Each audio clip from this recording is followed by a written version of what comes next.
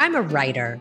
I love writers and I coach writers. So it makes sense that I'd interview writers from all areas, blogging, TV, film, songwriting, podcasting, but also the new writers, the first timers that did it, that took the plunge, because at one point they heard from someone, you should write a book about that. Today, I talk with the very funny comedian, Anna Vocino, who dedicates the most part of her week spreading good nutrition cheer on eathappykitchen.com with her own line of sauces and spices. She also appears as a co-host for the podcast Fitness Confidential. I met her at a podcasting panel recently, and she inspired me to bring back my podcast. So I figured she should be a launch guest. And she just called us MILFs talking about business. And I love that because we're attractive. You can't see it, but we are, right, Anna? We're claiming it. We claim it. We're claiming it. Mm-hmm. So it's great to have you here. Thank you so much for coming on. Thank you for having me. I appreciate it. I love being a launch guest.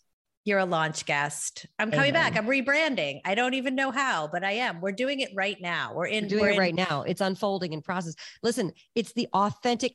Everything with branding is moving in an authentic direction. So it's authentically unfolding before our very ears and eyes right now. That's right. That's right. You lucky, lucky listeners. And speaking of lucky, I won the raffle at that event. I met you and I got an array of spices and you got everything, I think. Jarred sauces, of which I love anything that's free. So I've rifled through it immediately. And I did the barbecued spice on the chicken. So knowing this is not a cooking show, we're talking about writing. I do have to pause for a minute and say, why barbecue? Why barbecue? Well, all of my recipes are in my cookbooks, right? Which, by the way, I never thought I would write cookbooks. I'm sure we're going to get into that. Yeah. But all of my recipes are in my cookbook. So when I decided to start selling them and scaling them up for manufacturing, which it's a whole process to scale things up. It's not like you can just make it in your kitchen. It's going to taste exactly the same. They're making it in professional kitchens. They have different ingredients than you use. Then you go to the grocery store. And so this is one of my more popular recipes called the pork chop dry rub for my first book. And I love it so much. And it mirrors a couple of different spice rubs that I love from my early days as a child, but without the sugar. So that's why that one. And also it just kind of has the right flavor profile to go on pretty much any piece of meat. But also today I'm doing an Instagram live where I'm making Seattle dogs, which I don't know if you're familiar with Seattle dogs, but people in Seattle are crazy for Seattle dogs. And it's a hot dog with cream cheese and caramelized onions. And so I'm doing it, of course, without the bun, but I'm gonna use the barbecue just in the cream cheese part. So give it a little barbecue flavor. That sounds beautiful. I'm gonna bastardize their beloved dog. I lived in Seattle and I never ever heard of that. I don't know. Maybe it wasn't my time. I think it's a late night drinking after a Seahawks game situation. That's the vibe I get from my Seattle friends. A lot of that. Never ate a hot dog.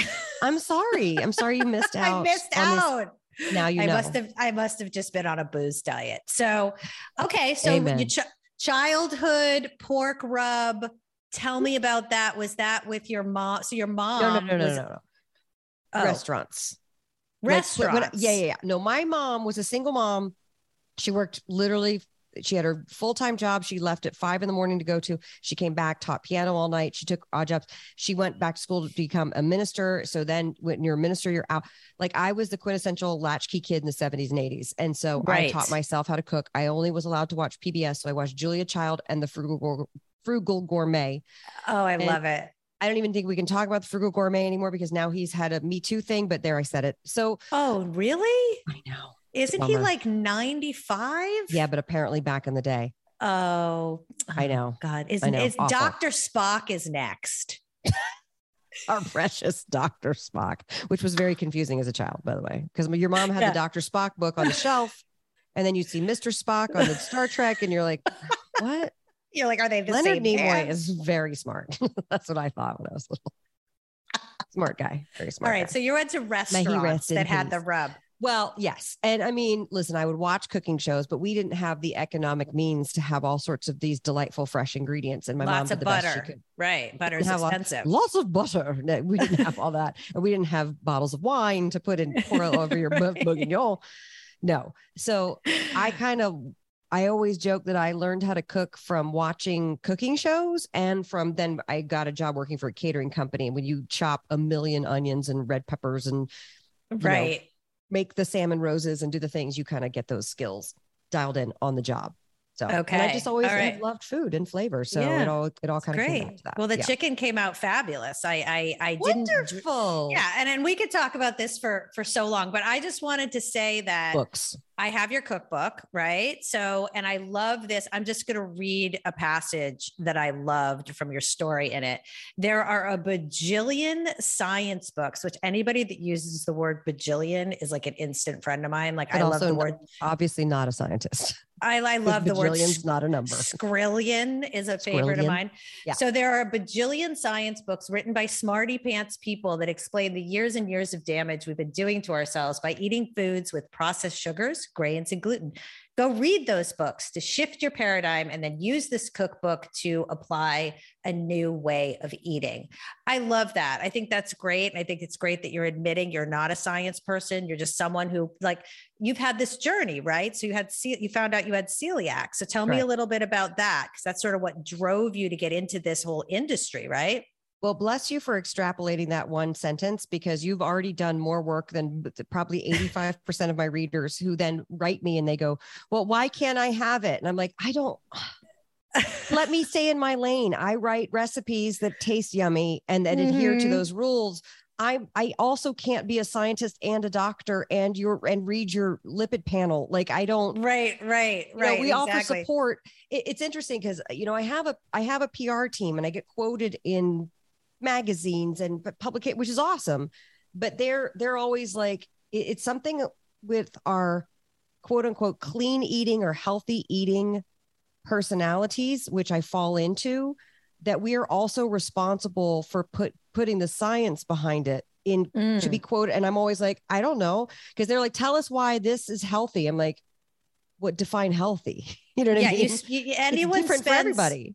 Anyone spends 2 minutes on like the FDA site or anywhere to look up, nutritional value or regulations, it makes your head spin. And everybody's doing something different. A vegan thinks something is healthy, whereas a carnivore thinks something is healthy, whereas somebody who's doing low fat thinks something is healthy, and someone's doing low carb. It's all different. So it depends on what you're, again, using the word paradigm, what that paradigm is. So I appreciate you extrapolating that. How did I come to all this? Yes, it came from a diagnosis. I do have a background in entertainment. I've been very lucky to work as an actor and a voice talent and a comic for decades now. And you're funny. I watched some of your clips. They were very funny. Thank you. Yes. And to be able to make money doing that is amazing. The one really disempowering thing is that you have to wait for the phone to ring. There are more opportunities now for you to create your own content with social media, right. TikTok, all that stuff. And that's what I always tell budding creators to do. Go make content and make good content and get good at making content and learn what your voice is, because that's going to be very valuable and what you're paid for. But sometimes you're still waiting for the phone to ring. Right. In between those times that they say they want to pay you to make some things or act in things or do the show or whatever. So I was diagnosed with celiac in 2002, which is exactly 20 years ago. So I was 28 then, and now I'm 49. And my mom was diagnosed, and she was 58. And now I know too, from hearing children being diagnosed, I'm like, it's better to know at a younger age, because my mom's health was so bad. Right. Mine was like, it's 28. It's the things we're like, well, I guess this is just what it means to be getting older. And then things healed.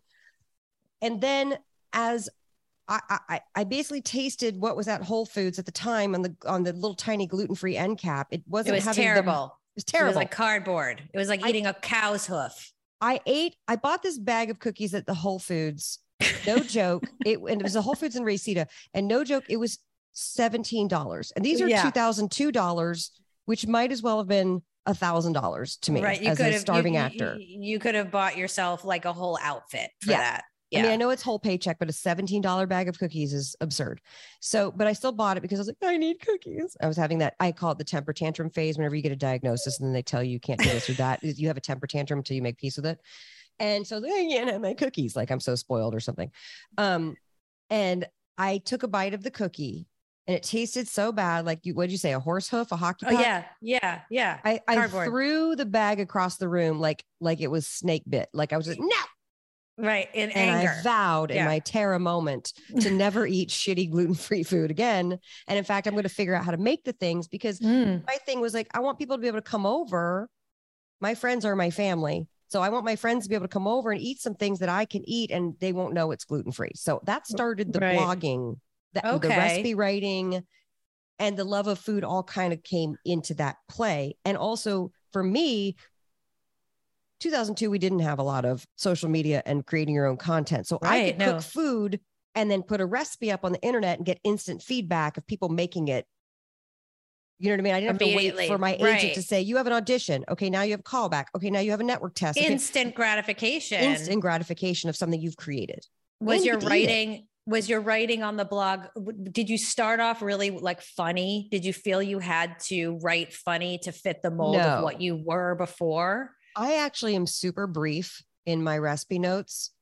I might do a sentence or two and I might tell a quick story, but here's where I've left a lot of money on the table. If anybody's out there thinking of food blogging, you know how you go to those recipe writing, recipe blogging, what I mean, you know, you go to those you Google like, you know, chicken, brownies, broccoli, brownies, lemons, or whatever you have on hand. You want to make the thing and you get the recipe, and to land on the first page of Google for any recipe, you have major search keys. And the reason why they have all those search terms, this is SEO 101, by the way, guys. Okay. I'm learning about the brownies that came up that I made last night. All you want to know is how to make those brownies, but you click on the thing and it's like a life story or a whole long thing. Oh my God, it's so annoying. I don't care. Just tell me how much freaking butter. Because Google rewards those search terms. They're put in there specifically in that particular order. So for that thing to land on page 1, 2, and then you get the pop-ups and the things, and that's how they make the money. So write more, write lots more. If kids, do you like making money? Because apparently I don't, because I don't like that user experience and I've chosen to never do it. So I've left a lot of money on the table. Here you are, a writer. You could be funny. That's right. You could be writing so many stories. You could be doing pictures of yourself. You could be doing clips to your YouTube where you have a monologue on food, but no, you're just to the point. Yeah, I'm very to the point because I want the user experience to be, you get the recipe. And that's great. That's appreciated. Too, another thing that I learned in the recipe world, because I would make other bloggers things and we would do roundups and what are they called? Adopt a blogger, you know, so I would make so-and-so's thing and then so-and-so would make my thing and we would trade off. And it's a way to like publicize your stuff to cross-pollinate your audiences, right? Right. Great idea. And a few times I made things and they just didn't work. And I was like, what do you do? I'm good at well, you go, that was delicious. I really loved so-and-so's thing or whatever. You can't like say like it didn't work. They're making one of your things. Right. You have to write a glowing review. It's such a weird thing. So I know it's yucky. So what I learned though, is because Ned, you know, being in Hollywood, having lots of friends who are food producers and they're like, oh yeah, no, it's a known thing that if the recipes don't work, they blame the user, but they still print them anyway because they got to get content going. And that to me was like, that's the yuckiest thing. I feel so much relief. You don't understand, because I actually find it like something personal to my character when a recipe that I followed to the letter literally doesn't work. And I'm like, I don't understand. Like, there's nothing I could have possibly done wrong. Or like a friend of mine would be like, oh yeah, you can make cookies out of like black beans, right? And I tell my kids and they're like, that is a really bad idea. And I'm like, no, let's give it a spin. I had this brownie with black beans at my friend's house. It tasted just like a brownie. Then I make it and it tastes like a pile of shit. My kids are like, why would you ever serve this to us? Get out. Shit. You are no longer our mother until you make chocolate chip cookies. So I feel much better about that. I really, really do. There's sort of these insider things where you're like, oh, I don't like that. And for me, I maybe could have produced more content, but at what cost? Like I want my recipes to, I'm already writing gluten-free. Then I changed my focus in 2012 to be grain and sugar-free, with the exception of my dessert recipes do have some sugar in them. And mostly because I have celiac and I can't tolerate fake sweeteners. So that's probably why I get the most 1-star reviews, is that people don't understand that this is, you know, your stevia, the stevia lovers don't like you. They don't like it because I'm encouraging sugar addiction and I'm really not. But I will tell you from experience now, having done this for at least the podcasting, blogging, and publishing part of it, and seeing hundreds of thousands of people, 100% of them eat sugar and or grains again, because we're human beings. And you can't be like, oh, by the way, there's this ideal you're supposed to hit and you're never going to have sugar ever again. Right. Like what? Like it's no one setting does yourself that. up. It's setting yourself up. And what happens is then people go away, and I know why they've gone away, and then they come back heavier than ever and they want to get healthy again. And I'm like, I get it. So just know it's your internal journey, and everybody's different. Anyway, side note to that, when you create these recipe blogs, which I've chosen not to do, I just got brief and to the point, and told the relevant information, and there you go. So when you write comedy, let me ask you this. Yeah. When you write comedy, isn't that it's fairly short, right? Comedians have to move on to the next idea, right? You can't really, I mean, some comedians tell longer stories. There's some that are extremely talented at that. But do you find that when you would write as a comedian, was your writing short and sweet, or would you have to meander for a while till you found the joke? It depends on your writing process. Sometimes some things take a lot of writing, and then you really parse it down, and then other times the joke or the premise comes to you really quickly in just the perfectly worded way. Or that's why comedians always record their set on stage, because sometimes your brain will rewrite on the fly instinctually, and you'll come up with a better way to say it. I've been saying that joke for 6 months this way, and then all of a sudden your brain changes it, and you're like, that's it, I got it. I love it. Yeah. I love it. I love it. Listen back and So the podcast that you're on with Vinny, I guess he's done like 1,000 of these or something. Do you script? No. So Vinny came to me in 2012, and he had trained me a few times, and he's great, and I love him. He came to me in 2012 and said, I wrote a book called Fitness Confidential. And I called William Morris. And by the way, calling William Morris means he called his writing partner's agent at William Morris. And I called William Morris, and they said, we cannot help you with this book until you have a platform. And he said, what's a platform? And they said, do a podcast. That's great. And he goes, well, I used to have a radio show, right? It is great advice. And this is 2012. Like the writing was on the wall, like build up your audience, you know? And he said, well, I did a radio show in New Orleans back in the 80s. But I don't know how to turn a computer on. And by the way, personal trainers in Hollywood up till that point built their entire careers off of being private. You know what I mean? And not right. Not like you're not going to say that Brad Pitt so that ate too much over the weekend, and we've got to get his, right. Yeah. Because you'd be the first one to be fired, and then you're out of a job, and then you need the reps to tell everybody to hire you. So right. You know what I mean? So he had built his life being completely incognito. So he's like, I don't have a platform. But it was interesting. And how different things are, and how it goes against what we were all taught, which is to not be self-promotional in a certain way. Right. And now we had to learn that skill. So he came to me and said, I've heard you produce podcasts, because I used to produce this podcast for my husband, and the writer of It's Always Sunny in Philadelphia, David Hornsby, did a podcast called Yoda and Me. It's not up any longer, but it was like a cult classic, got millions and millions of downloads. That was scripted. Where is that? You can't find it anymore. They took it down. Oh, that's sad. It was great. It was amazing. But I produced it for them, and it was a lot of fun, but a lot of work. And so when Vinny came to me, he's like, I want to do it about fitness. And I was like, I don't see how I fit in here. Like, I just don't, I'm not doing, no, I'm not the fitness gal. And very quickly he said to me, just read the book. And I was going on a girls' trip, and I had a little iPhone 4 in 2012. And I took the PDF and I read it when I was up with like vacation, not anxiety, what's it called? Insomnia. You know how you can't sleep in a bed. Right. The first night. So I was reading it, and I read it all the way through in 2 nights. And it was such a good book about his 30 years in the fitness industry, and a little bit of prescriptive stuff, like how to lose weight and how to get healthy. And his story, he basically during the writer's strike battled cancer and everyone was unemployed. So he had a shitty year, and he basically got off sugar. His oncologist said to him, why don't you not have sugar? The studies are just starting to come out that sugar feeds cancer. So that, again, I'm not a scientist. So if you hear this and you are intrigued about that statement I just made, do research on your own. Go do research on your own. But that's his experience, and I'm repeating his experience. And so he stayed off of sugar ever since. He has a very good medical reason, because he had a rare form of leukemia that he should have been dead within 5 years. Well, now it's 2022 and it was 2007.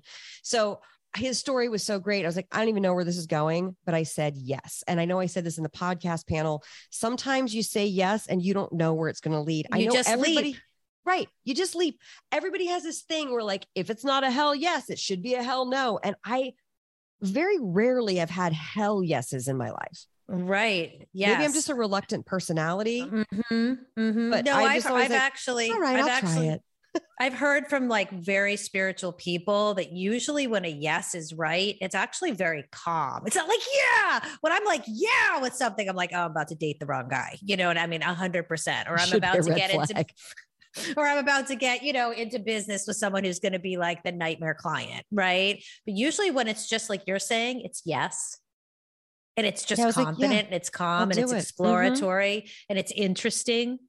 It leaves you almost with low expectations, but it also leaves you open to explore opportunity and to see where it goes. And I think those are the best situations, especially so for validated writers right now. Thank you.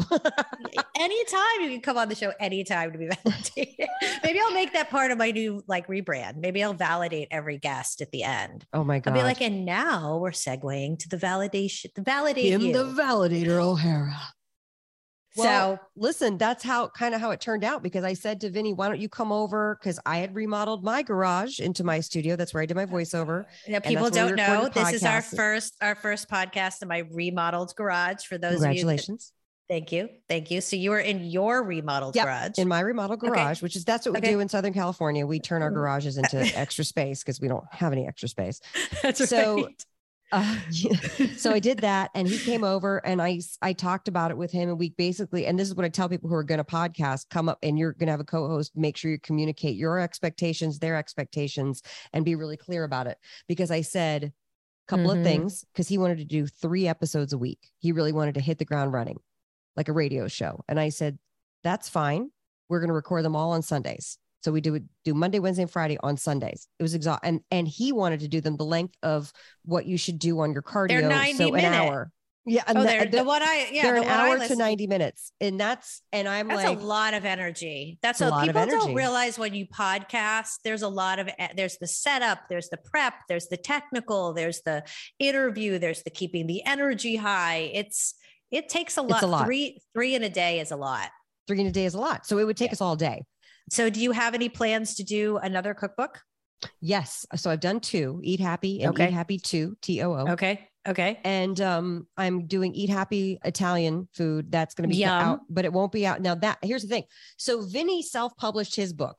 And that's when he basically, because I was able to witness somebody who did that. Yes. I was able to do it for my first 2 books. Now I'm traditionally publishing the 3rd book, the Italian book. Good. So, I'm happy to hear that. Yeah, it's an interesting thing though, because we were building this audience. I have a really rabid fan base because of what I learned about recipe writing and sticking to my guns. And like, I never publish a dud. If something changes from a cup to a half a cup or whatever, I will make the recipe again and retest it, because that's my pet peeve is people like, oh, well, let's just change the thing and then it'll work. And then people make it and it doesn't work. Right. You have to test your recipes. To change it. Okay. So I talked to a few people in publishing who, friends of friends, and someone so-and-so has a book agent, this, that, and the other thing. And I would talk to people, and the feedback that I got at the time was, who are you? We don't know who you are. Right. Why are you doing a book? Why are you qualified? One book agent, really famous book agent, said to me, you should partner with a celebrity chef. And I was like, what? Why would they they have their own thing. I'm doing a different thing. Like this, by the way, I've learned that in meetings like that, people just say shit to get you out of the room and just to say things and just like be done with you. Absolutely. We have enough people of your kind, or we don't need another low carb or for actors. It was always like, we have plenty of brunettes your age or whatever, and you're like, okay, right. It's just, when I did a thing to get you out of the room. When I used to be in the movies, they'd be like, we love the script. If you could come back with Tom Cruise attached, we'll make it. You'd be like, yeah, okay. That's basically like, we want you out pretty much. Cause I wasn't going to get Tom Cruise. One time, this is totally off topic. One time We need one veer. We need one veer. We off need topic. one veer. So we're in, and I know this lady doesn't work at Paramount anymore, so I don't know her name. I don't remember her name, but so we're pitching a show that has 2 female leads in it. And so myself and the other actor in there pitching with the writer creator. Right. Okay. And we did a pilot presentation. We have the script. So we have the whole pitch going. We're in Paramount, and the lady, the executive goes, "This is great. I love it. I love it." But it was like 2, you know what I mean? You're like, okay. You're like, okay, like, are you signing? Like, what? Yeah, like, are you buying right? it in the room, or like, what's happening? Like, and you know, Hollywood people, like, when they show too much enthusiasm, it means they're not enthusiastic. Right. Like, exactly. They had a drink possibly before possibly. breakfast. You don't know. So then she goes, and she was like talking, and then, you know, then the assistant's like, "Yeah, it's great. It's great. We love it. We love it." Like, it's just so, it's like you're being, it's a mind trip. It's a mind trip. It's like a spoof of Hollywood is happening right in front of you. Right. And then she goes, "Wait, what are your names again?" And I said, "Anna." Oh my God. And I said, "Anna." And she goes, and then my co-star goes, "Andrea." And she goes, "Oh, you should call it the Anna and Andy show." We were like, "Wait, what?"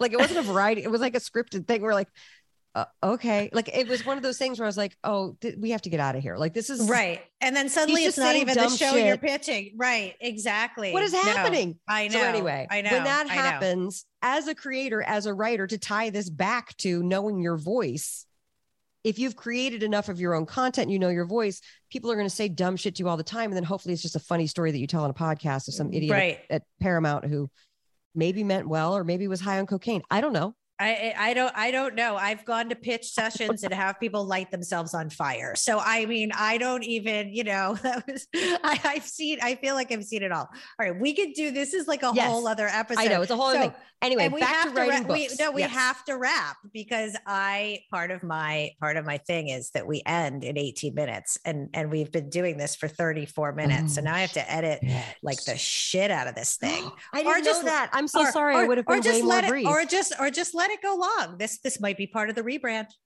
This rebrand might be happening right now. The show might now be 30 minutes. What did we not cover that we can do in a future episode? What would your listeners like to know about? I can talk about self-publishing. I can talk about publishing deals. I can talk about building an audience. I can any of that stuff. Why don't we just leave it? Why don't we throw it out there? Why don't you send any, you know, you can email me with any questions that you might have for Anna that you might want answered in the future. Maybe she's going to be a great return guest. Definitely go out and buy her cookbooks, and, you know, go to her website, Eat Happy Kitchen, and buy her spices and buy her sauces, and just support her, because she's changing. She's not just changing the way you eat. She's changing the way you are. Right. Oh my God. I guess I am. Okay. I guess I am. All right. When you put it that way.